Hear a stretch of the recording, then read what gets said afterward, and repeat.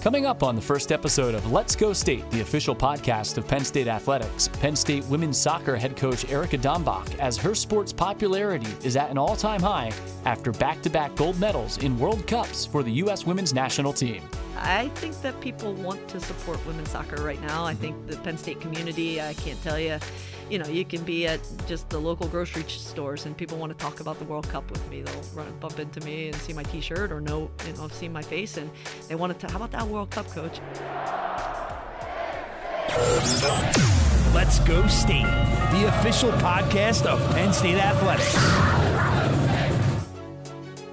Fans, welcome to Let's Go State, the official podcast of Penn State Athletics. This is our first ever episode, and we're pleased to be joined by national championship winning head coach Erika Dambach. You may know her as Erica Walsh as well from back in the day. Coach, welcome. Thanks for being here. Yeah, my pleasure. It's an honor, and excited about the new podcast and excited about the content and so much to talk about with Penn State Athletics. Erika, we'll get to all the accomplishments and the great program you've built here at Penn State, but right now, women's soccer are never more popular in the United States. As a U.S. citizen, former national team assistant coach, and to have former Penn Staters playing a significant role in this year's World Cup, what's it been like to watch and be a fan of the U.S. women's national team? Well, obviously the environment this summer was electric, and we were all so energized as a nation, and so now the challenge is, how do you continue? How do you keep going? Our NWSL is kind of continuing to move along, but not at the rate that we needed to in order to sustain it for years to come.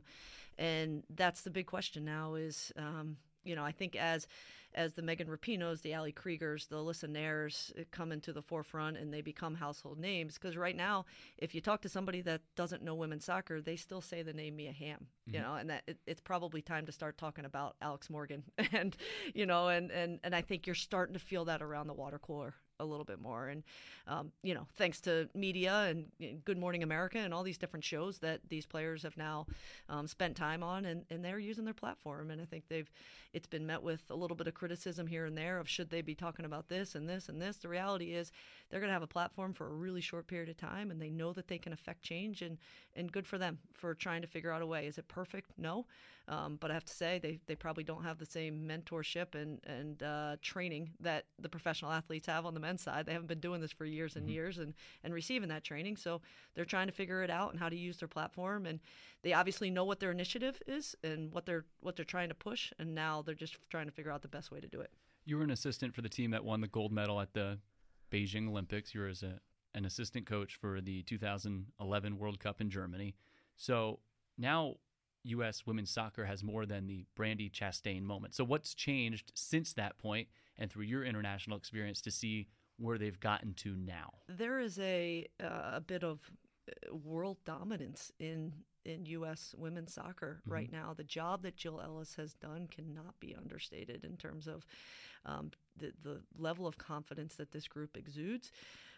Is so overwhelming in so many positive ways. I think, again, as females, so often we kind of have our legs cut out underneath us when you're trying to put people up on a pedestal. It's what's wrong with them. But right now you've got a group that's confident, and there was a lot of talk after the Thailand game. Are they overconfident? Are this? Are they that? Well, it's been a long time since we've seen a really confident group of women, and we have one right now. And so help them raise them up and help them use this platform. If they can fight for equal pay or all the different initiatives that they're fighting for right now, it benefits everybody in the long run, and it benefits all of our young girls in our country. Yeah, and young girls are going to see this and more maybe more likely to play soccer. So what's the state of soccer as a head coach at the college level, which is churning out U.S. women's national team products, which is churning out professional players across the globe, Rocky Rodriguez playing for Costa Rica? What is the state of soccer right now in the United States? There's a buzz. There's an excitement. We are putting 17,000 people in stadiums in Portland and in Utah, and that's different. That's different than it was even after the 2015 World Cup. And so with each passing year of success, you are seeing more and more fans beyond just the little girls. You're seeing dads wear an Alex Morgan jersey. You're seeing little boys wear a Carly Lloyd jersey. Mm-hmm. That's when you start to think that, oh, okay, we're starting to make some inroads here, that it's not just about those that are solely interested in women's soccer because they have somebody in their life, but that they're fans. They're fans of the sport. They're fans of this team that is dominating, men, women, or otherwise. It is our national team that is dominant on a world stage, and I want to be a fan. I want to support a winning team, and I think that feeds into the American culture and the American sports culture of whether it's the bandwagon or you want to be part of a winning culture and a winning team. And it can serve as a driver for women's soccer across the globe, because right now women's soccer in the next World Cup, they're going to expand the field. So the United States as a power and as a country that has a lot of influence internationally, they now having that success, you're hoping that that can help generate some more participation across the globe as well. Yeah, and that goes back to utilizing their platform right now. You know, they have once sports begin this fall, you won't hear as much about, but that's the beauty of the World Cup and the timing of the World Cup. And there's very little going on in the sports world around that time. And so they had a couple weeks here where they're going to show up on every news show and they're going to use this platform. And to your point, around the world, you see people on social media tweeting about them and encouraging them, keep going, because a little bit here in our country and maybe Sweden's paying attention, and maybe there's a little bit more invested in Costa Rica where Rocky's trying to do some work. And again, that benefits everyone. From your experiences with the international game, what did you take out of it? What was it like to represent your country as a coach? What was it like to represent my country as a coach? You stand on that field, you have the crest on your chest and the pride that you exude. It's surreal. You kind of look around the stadium and you wonder if this is actually your life, and how am I so fortunate to be a part of it?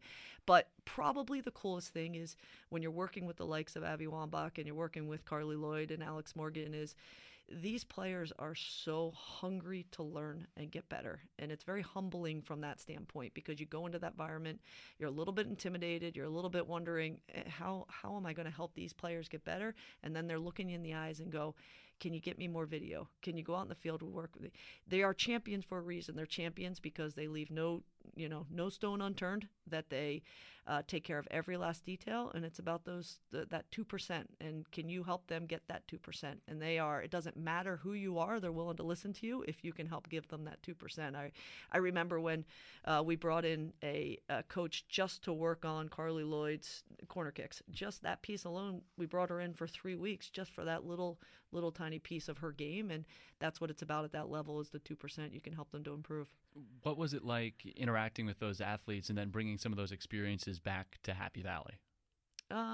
I think that obviously the program was really excited about the success of the national team and the fact that I had a small part of it, and they welcomed me back with open arms. Again, I'm very thankful for my staff who had to pick up a lot during that time, and they enabled me to be a part of that experience. But it did enrich my coaching. It did open my eyes to the international game and some of the trends and some of the coaches that I now consider to be friends that I can rely on and talk about, who are the best in these positions. Is it England's right back that we should be looking at for Ellie Jean right now, and start to pull out clips that it's not just about our own team, but can we figure out who are the best in class and then use these athletes to help ours get better? And I think that only happens through being exposed to that level. Can you enlighten fans how those opportunities come about? And now being at Penn State and entrenched, are there still opportunities for certain positions with the U.S. women's national team, maybe for you down the road? Yeah, the U.S. national team program itself is growing in so many different ways, whether it's through technical director positions, whether it's through talent identification. There are loads of opportunities, and frankly, there are more opportunities than they have people to fill them right now, because it's a very specific life that you've got to be willing to live in terms of the travel involved. And but there are still plenty of opportunities to be involved in that program, and I think that it's going in a direction that we need it to go right now, in terms of we have a huge country and talent identification is the most important thing. I think Jill Ellis took on a lot of criticism during the off years because there's a lot of roster rotation and trying some different things, but look at the result.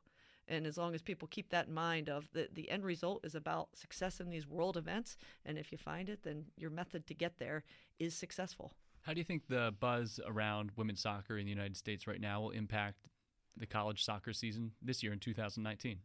I think that people want to support women's soccer right now. I think the Penn State community, I can't tell you, you can be at just the local grocery stores and people want to talk about the World Cup with me. They'll bump into me and see my T-shirt or see my face, and they want to, how about that World Cup, coach? And I'm going, that's a good, that's great. Obviously, this summer with Alyssa Nair and Ali Krieger playing in the Women's World Cup and winning a gold medal, it just adds to the legacy. What great exposure for the Penn State women's soccer program. Yeah, and these are two former student athletes that are still so tied into Penn State. They're so active on social media. They come back to campus. We took the team to Chicago. Alyssa came over to our hotel. So these aren't just names or people that you see on your TV. These are people that are part of our family. They're part of our lives, and they're part of our current student athletes. When Alyssa walked through that hotel, their eyes got big, and then after 20 minutes, they're sitting at a table with her, and they realize she's just like they are and just a part of our family. We'll have more with Penn State women's soccer head coach Erica Dombach here in just a moment. You're listening to Let's Go State, the official podcast of Penn State Athletics. Fans, don't forget to hit the subscribe button. Also, send your comments, your questions. Tell us what you'd like to hear on an upcoming episode by tweeting at GoPSUSports or at BTripTweets. That's trip with 2 Ps at BTripTweets. And again, don't forget to check out Unrivaled, the official podcast of Penn State football. Let's Go State, the official podcast of Penn State Athletics. Brian Tripp joined by Erica Dombach, and she is in her 13th season as the head coach here in Happy Valley. I mean, let me just read this off, Erica. 12 straight NCAA tournament appearances, 10 Big Ten regular season titles, including last year, the national championship in 2015, NCAA quarterfinals 4 times in the last 5 seasons, 4-time Big Ten Coach of the Year, National Coach of the Year, and the program last year won its 19th Big Ten title in 25 seasons of varsity competition. I mean, I see you smiling across the way, but what's it like to have the type of program that you built here in Happy Valley? Well, it's certainly surreal when you list it off in that fashion, and that you immediately go to the people that you're surrounded with, and I think that's 2 groups. One, the unbelievable staff and players that I have the great fortune of working with on a regular basis, and then 2, just the staff at Rec Hall alone. Right, you're talking about this list of accolades, and I'm thinking, well, that's the 3rd best resume in Rec Hall in terms of national championships won, and when you're dealing with Cale Sanderson and Russ Rose on a regular basis, but that's the beauty of working at Penn State. You've got those resources, you have those people around you, and you just work with an incredible group of people. When you first came to Penn State, how did you try to match the expectations? I mean, there's an expectation and a culture within the athletic department, not only to be successful on the field, but in the classroom, but part of that expectation is to win championships. So what was that like encountering the job for the first time and your progression here as a head coach? Yeah, the 13 years, I've grown so much as a head coach at Penn State during that time. When I walked in the door, I was in awe of the success of this program, the job that Pat Farmer and Paul Wilkins did during their time here. And they built the foundation. Obviously, we're winning championships when I walked in the door, had trips to the College Cup. And our job was to put our own spin and our own culture, put that in place in hopes of taking that program to the next level and start to win national championships. And, I think that we were very methodical about it. The first thing I did was hire a staff that I felt like would stay with me and would help me build the culture that had similar philosophy and ideas about not only the game, but about the way to run a program and the way that that we could be proud of and that Penn State would be proud of in terms of making everybody understand that the student athlete is the most important piece and that you can be great in the classroom and obviously be great on the field at the same time. I think to get to know coaches and understand their philosophies, it's really important to go back to their roots and kind of where they started from. You're from Huntington Valley, Pennsylvania. Did you always have your dream job set as coming to Penn State and being the women's soccer coach? It would make a great story, but I can't say that was how it all played out. I have a lot of Penn State connections in my family. My dad's a Penn State grad. My mom is a Penn State branch campus grad, and so that was all those little subliminal messages were in our home my whole life. But Penn State didn't start their program until '94, and I went to college in '93, and so that wasn't an option for me. So during my time at William & Mary, I looked at pre-med and marine biology and all these other majors, but soccer was just always such a big part of me. And I think kind of like with any profession, there's something that grabs you, that pulls you in that direction. And typically it's a mentor or professor. In my case, my college coach, John Daly, was so passionate about the family environment and the culture that he created at William & Mary. And I thought that was a huge part of our success. And I thought, this is really cool that it's not just about the round ball, that's our vehicle to teach and to impact and give back to the game. And that was kind of how I got started. And from there, went to grad school at Bucknell. And again, another great mentor came across at that point, and got offered the assistant job at Dartmouth, and off I went. When you were growing up, did you come as a Penn State family to football games or ever come up to campus? Yeah, we did all the time. We did every year. And in retrospect, I wonder if all of those games were in November because that's what my impression was kind of that huge cereal bowl when you got off the exit, just this giant structure in front of you. And, just the fans and the excitement. And there was such a cool feeling when we got off of 322 and we'd pull into State College. And it was my parents' place, though, and it wasn't necessarily really my home, but I love the opportunity. I love the experience. I came up here in high school. Penn State is a great draw for Lower Moreland in my area. And, I think it became my place because it was part of our family.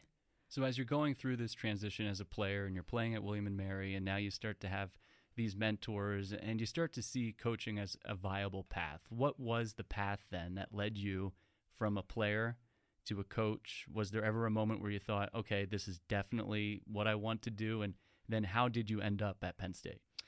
So when I took that Dartmouth job, I think as a young female head coach, there are so many of us that are torn at times between, can this be a viable option for a profession, and if I want to have a family? And that, to be honest, that was a real struggle in my 20s. I was up in Hanover, New Hampshire, kind of removed from everything I know, and I had a lot to figure out at that time. There were very few women in the game that showed that was even possible, and that took time for me to come to terms with. In fact, I even stepped away from Dartmouth after 3 years of being a head coach, went back and got my MBA to try to take a little bit more well-rounded approach to head coaching. And after getting my MBA, really had that time to reflect and say, I can do this. I can run a program. At that point, I dabbled in big-time athletics down in Florida State because I had only been at Lehigh, Bucknell, and Dartmouth, and I wanted to look at the other side, and had a great experience down to Florida State. I had another mentor in Mark Krikorian, who won the national championship this year, and again, had somebody that kind of showed me that you can have the best of both worlds and have a family life and win championships. And so I think that it took a lot of years to realize that you can partner those two, and it can enrich your program and enrich your life and your profession. But that doesn't come overnight, and you've got to learn that about yourself.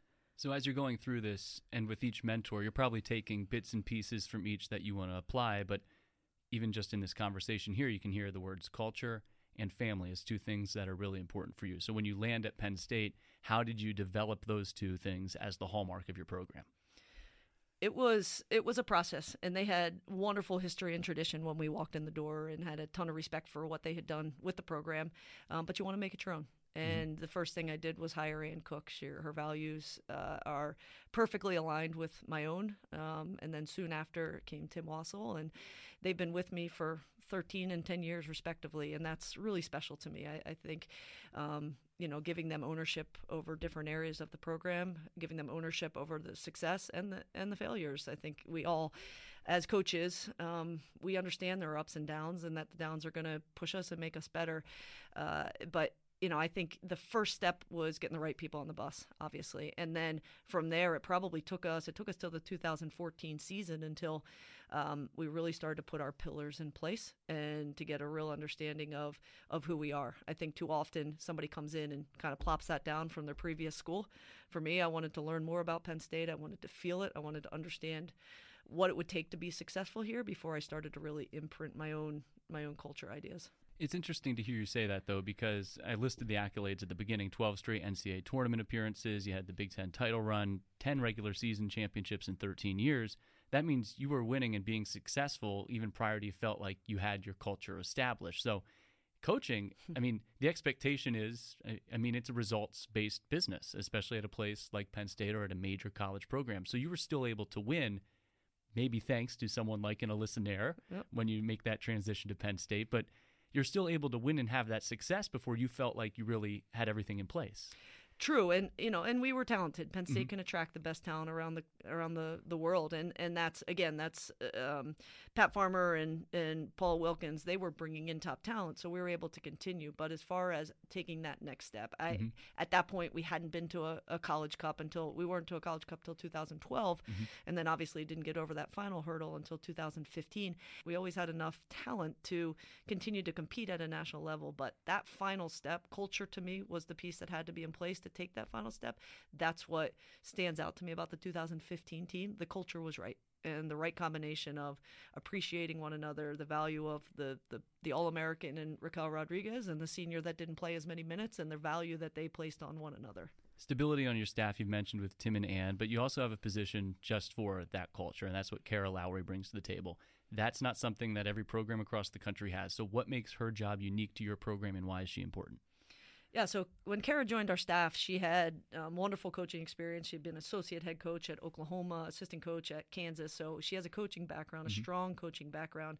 But she also has a way about her that players are attracted to her in terms of life needs, conversations, and just she's one. She'll sit and she'll listen, and the way that she presents herself and the way that she interacts with people is really special. So we took her skill set and we put her in the director of ops position, but we made that position so much more than director of operations. And so now she's kind of the director of life skills and leadership and how to be a great follower. Every week in the off season, she does programming with our team for an hour every week. And it's everything from how to hold a difficult conversation and body language and how to react to a tough moment and family relationships. A lot of it's about communication. And I think we're trying to hit on kind of quote kids these days and how to, how to help them navigate what's coming after college. And we get them up in front of their peers and talk to them about getting their shoulders back and their head up and just life skills that we feel are so important. But too often as the head coach, it's not always front of mind, so you need somebody constantly putting it back there to make sure that we hit on it every day. Because your job as a college coach isn't just to make sure that they are successful on the field and hopefully have players go and play pro and play with the U.S. women's national team, but also to make sure that they're ready for life after soccer and have those skill sets and you're educating them as soccer players, but also as people, as colleges. It's those transition years and also making sure they get a degree. I mean, there's so many different things to balance as a college coach. Yeah, it's daunting.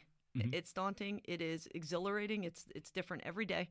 The challenges that you face, so much of what you do as a head coach is trying to get all your tasks done so you can be ready for the challenges that you face that you don't know are coming, right? And so you're constantly dealing with the daily challenges that you're faced with. And that's, again, about having a great staff is they can help you in all the minutia and dealing with all the little details of running our small business and corporation and trying to be successful and win. But that human side of it, that frees up time for me to get more into the human side and to really relate to our players and help them become the best version of themselves. And the way I want to kind of conclude where we're at now with you and the program is there have been some life changes here the last couple of years too. Addie and Kylie, has your perception as a coach changed at all now that you have a husband, you have kids? How have you changed and how have you balanced that and that family aspect with where you are as a coach? Yeah, it's been massive changes in my life. And, again, kind of through my 20s and 30s, I spent a lot of time trying to figure out how it was all going to work. The piece that I did not account for was how much it was going to give to the players' lives and how much it was going to enrich their experience to see their head coach in that environment and the love that I have for my daughters and my husband and how much, it gives them a role model to look up for, that you can have your profession, you can work really hard, and you can have that family life, and it's all going to take a ton of work, but it can work hand in hand. And again, it's about finding the right partner and finding that person that's going to love and support you. But I do think that that's allowed me to have some real good, serious conversation with my players about priorities and for them to be able to see a successful female who is achieving right now, both at a very high level. And for me, it's if at any point that's not the case, then I've got to take a good hard look. And that's important too, because I think if you look at the landscape, and you talked about it when you were playing and getting into coaching, there weren't a lot of female coaches who had a family and raising a family. And you look at, and this will kind of transition into what we're going to talk about with the women's national team, as role models. And women can be great athletes, but they can be a lot of things as well. how important do you take that model, that role model, or someone that is in that position? How important is that to you to show that someone can do that in your position? I think the importance of that has grown for me over the years. I think, in my 30s, I'm not sure I even fully appreciated that.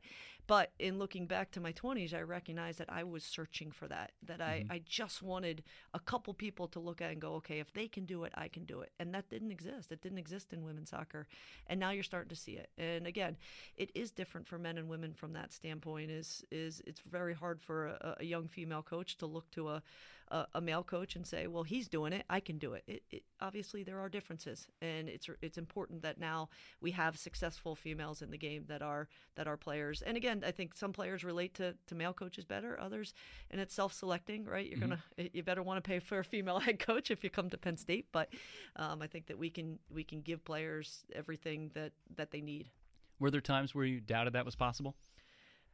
When I was younger. I think once I've gotten into it and I've realized that it enriches everybody's life, that it's not just about I've got to keep these two in a silo and keep this here and keep that there, but to see our players interact with my family, to see our players, just the joy that comes across our players' faces when Addie and Kylie come around, and you need that because our environment is so serious, our environment is so competitive, and at times you're kind of trying to fabricate a laugh here and some jokes here, and then you got kids, and these kids bring a joy that you can't bring by a water balloon fight or something to break up the tension. But as the season and the grind goes on, you need those moments, and Addie and Kylie have provided those over the last few years. What are some of those other moments besides water balloon fights? What do you do with your team to keep them engaged? It runs a gamut. There's I've got some creative coaches on my staff. So our volunteer Haley is setting up I don't know. There's cake wars that are about to go on in different competitions, and I think our strength coach Rianne Davis does an unbelievable job even in the warm-ups of trying to find those little competitive goofy moments, whether it's obviously it's all disguised in fitness, but it is a game of tic-tac-toe with a penny that you're sprinting down and you've got to figure out, and and these players are missing the real obvious because they're trying to get their fitness in, and just if you can add just a little bit each day, because our team is so focused and they are just so worked up and want to be successful that sometimes you just have to create those moments for them. 10 Big Ten regular season titles, and not all of them are the same. I think that's what makes a run like this unique, because when you look at a team that's been dominant, and we've seen it at Penn State with women's volleyball or wrestling, it's easy to just say, well, they're the class of the sport. But you have natural turnover in college athletics, and sometimes you're going to have teams that come back that could start to get complacent. So how do you keep it going year after year? What's important for your program to keep things fresh? Well, first off is consistency of our staff, and we've been able to achieve that through Ann, Tim, and Kara. Obviously, it's talent acquisition, and Tim Wasselin, our recruiting coordinator, and the work that he does, and he's a tireless recruiting coordinator, and so continues to bring in top talent from around the world, and then finally it is that culture piece, and that culture piece is our X factor, and that's where Kara Lowry comes in, and and I sit down and I talk with these families and look at them face to face and tell them what we're about, and have these players understand this is what you're walking into, that we don't sacrifice any of our culture to have the success, and we use phrases like humble and hungry, and we spend a lot of time reminding them that the success didn't just come. We had our first team meeting this morning, and I pulled out some excerpts from an incredible video that was done by our video crew and Kyle Rinaldi from our 25th anniversary, because we just celebrated this past season, and we had former players that spoke about championships that they had won, how it had come down to the last second, or it's in overtime, or we had to score our PK in order to win it, or this other Big Ten team had to win in order for us to win a championship. And every one of those 10 has its own story, and none of those stories involved us running away with the Big Ten, in early in the season. So it has been a grind to the end of the season. The conference has gotten better and better. I love that I want that grind. I want that challenge, and I'm really proud of what the Big Ten has done as of late and the growth that we've seen. But it's important for me to help the young players understand that it's not just a rite of passage when you come into this program, but it's actually getting harder and harder with each passing year as that bullseye gets bigger. Were there any of the 10 that you thought weren't going to happen? I mean, I can count on more than one hand that I wasn't sure. Starting with this past season, there was a point at which we were seventh, kind of midway through the Big Ten season. We were in seventh place, and we were in jeopardy of not even making the Big Ten tournament or not making the NCAA tournament. And they needed a wake-up call, and they got it. And credit to Emily Ogle and Maddie Nolf, and they just took the team over and kind of went all in and reinvested themselves. But that's been what it takes. There's obviously so much leadership involved, and especially the way we run the program is once we get into October, we do want to start to turn it over to our leaders. It's very coach-run earlier on, and as the season goes on, philosophically, we want these older players, these more experienced players, to start to have a bigger voice. We want them to lead their peers and to hold their peers accountable, and they can't do that if they're not given the opportunity to do so. As a coaching staff, do you go into a season, for instance, in 2015, did you go into the year thinking, all right, this is the year we're going to break through, we're going to win the national championship, or one of the College Cup seasons? Did you think this is the year we definitely have the talent to go to the College Cup, or does that kind of develop as a year goes on? Absolutely develops as the year goes on. Talent is not the formula. We've got to have enough talent, and there's plenty of years that we've gone in and said we have enough talent, but culture's everything. Culture is the X factor. And I know I've said that word so many times, but the longer I'm in this game, the longer I've been at Penn State, the more I realize that we have to get that piece right. So what do you look for with each team to know that the culture's there? How can you measure that throughout the course of a season?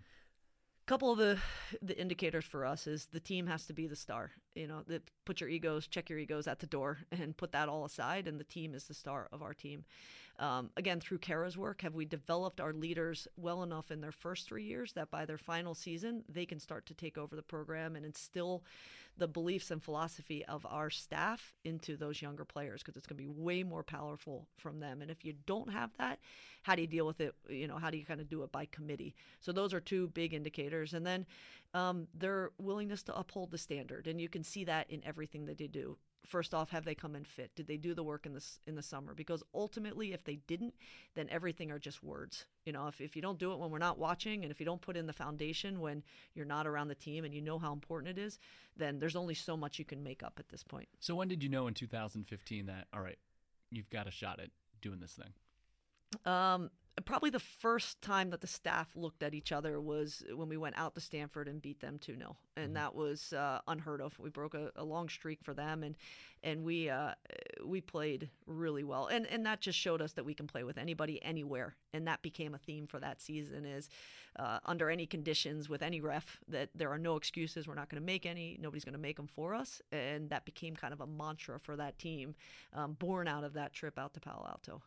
And you obviously have coached in a lot of big events, but you're in a 0-0 game late in that national championship, then Rocky finally scores. What were the emotions like during that game, and what was that moment like for the program, a program that's been wildly successful, to finally break through and win a national championship? That game, that Duke game is an entire chapter of a book in and of itself, as you can imagine. Yeah. The ebbs and flows of that game, two top teams, very similar style of soccer. I think what we attribute to kind of that second half performance is playing in the Big Ten. College soccer is kind of played in two ways. There's the tactical game, but then there's the physical game. And the Big Ten goes so far to prepare us for the physical game. And so that's where we felt we were able to dominate in that second half, is where the tactics, both team, it was like chess pieces. We were moving chess pieces, but what the Big Ten had provided us in terms of just that physical battle and that mental challenge, I thought is where we kind of stepped up our level in that second half and started to dominate. So that obviously has to be among your favorite memories at Penn State. What other moments, games, anything stick out on or off the field?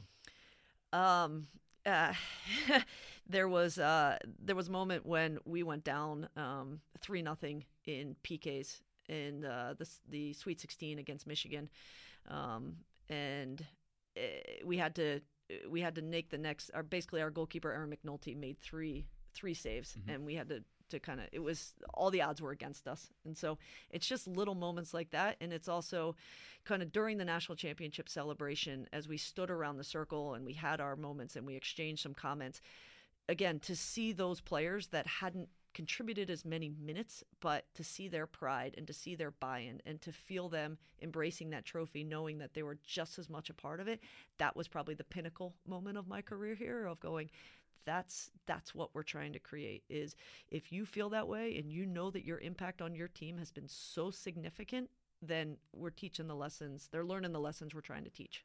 Did you feel like you belonged in your hallway then at Rec Hall? I did. For that year, I felt like I could walk.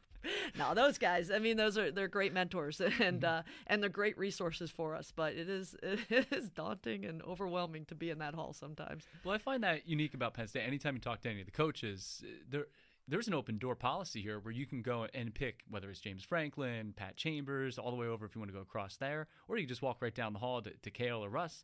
Like, there is a sense of community here on campus. Yeah, and that's real.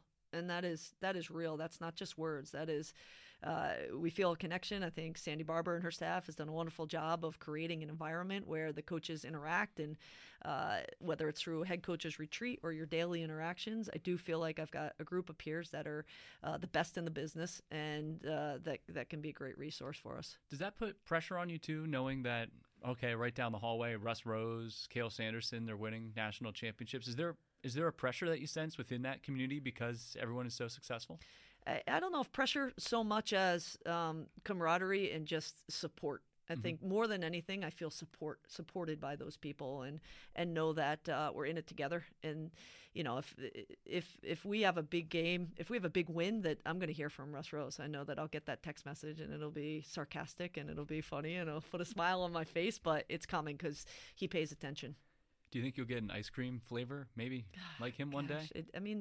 A lot of us have goals, and then some are achievable and some aren't. And I don't know, 40 years was a long time for Russ Rose. You have a family. Is this something where you could see yourself coaching? I mean, can you imagine that? I mean, how long have Shar, Moret, Russ, could you imagine coaching as long as they have it at the college level? These are legends that you're talking about, and I think that I don't go there. I don't go there in my own mind because it is such a year-by-year thing right now, but I'm having the time of my life. I've never enjoyed coaching more than I do right now. I've never been more proud of a program and what we've grown and the relationships that we fostered with our players and our university. And we're very proud to be a shining example of what Penn State athletics is all about, and be supported in a way to continue. Mac Herman winners, national championship, Big Ten championships, a lot of success in 13 years at Penn State. And Erica, hopefully this isn't the last time we talk this year. Maybe after a national championship at the end of the year, we can chat again. I will be around and would love the opportunity to chat again. Erica, really appreciate the time. Great. You made a great first guest. Thanks so much. Erica Dombach, women's soccer coach at Penn State, our first ever guest here on Let's Go State, the official podcast of Penn State athletics. Fans, if you like what you heard here today, hit the subscribe button. We'll have other guests coming up here over the next couple of weeks. Also, you can send your comments, questions, tell us what you'd like to hear. Tweet at GoPSU Sports or at BTripTweets. Once again, thanks for tuning in. Talk to you next time here on Let's Go State, the official podcast of Penn State athletics. Let's Go State, the official podcast of Penn State athletics.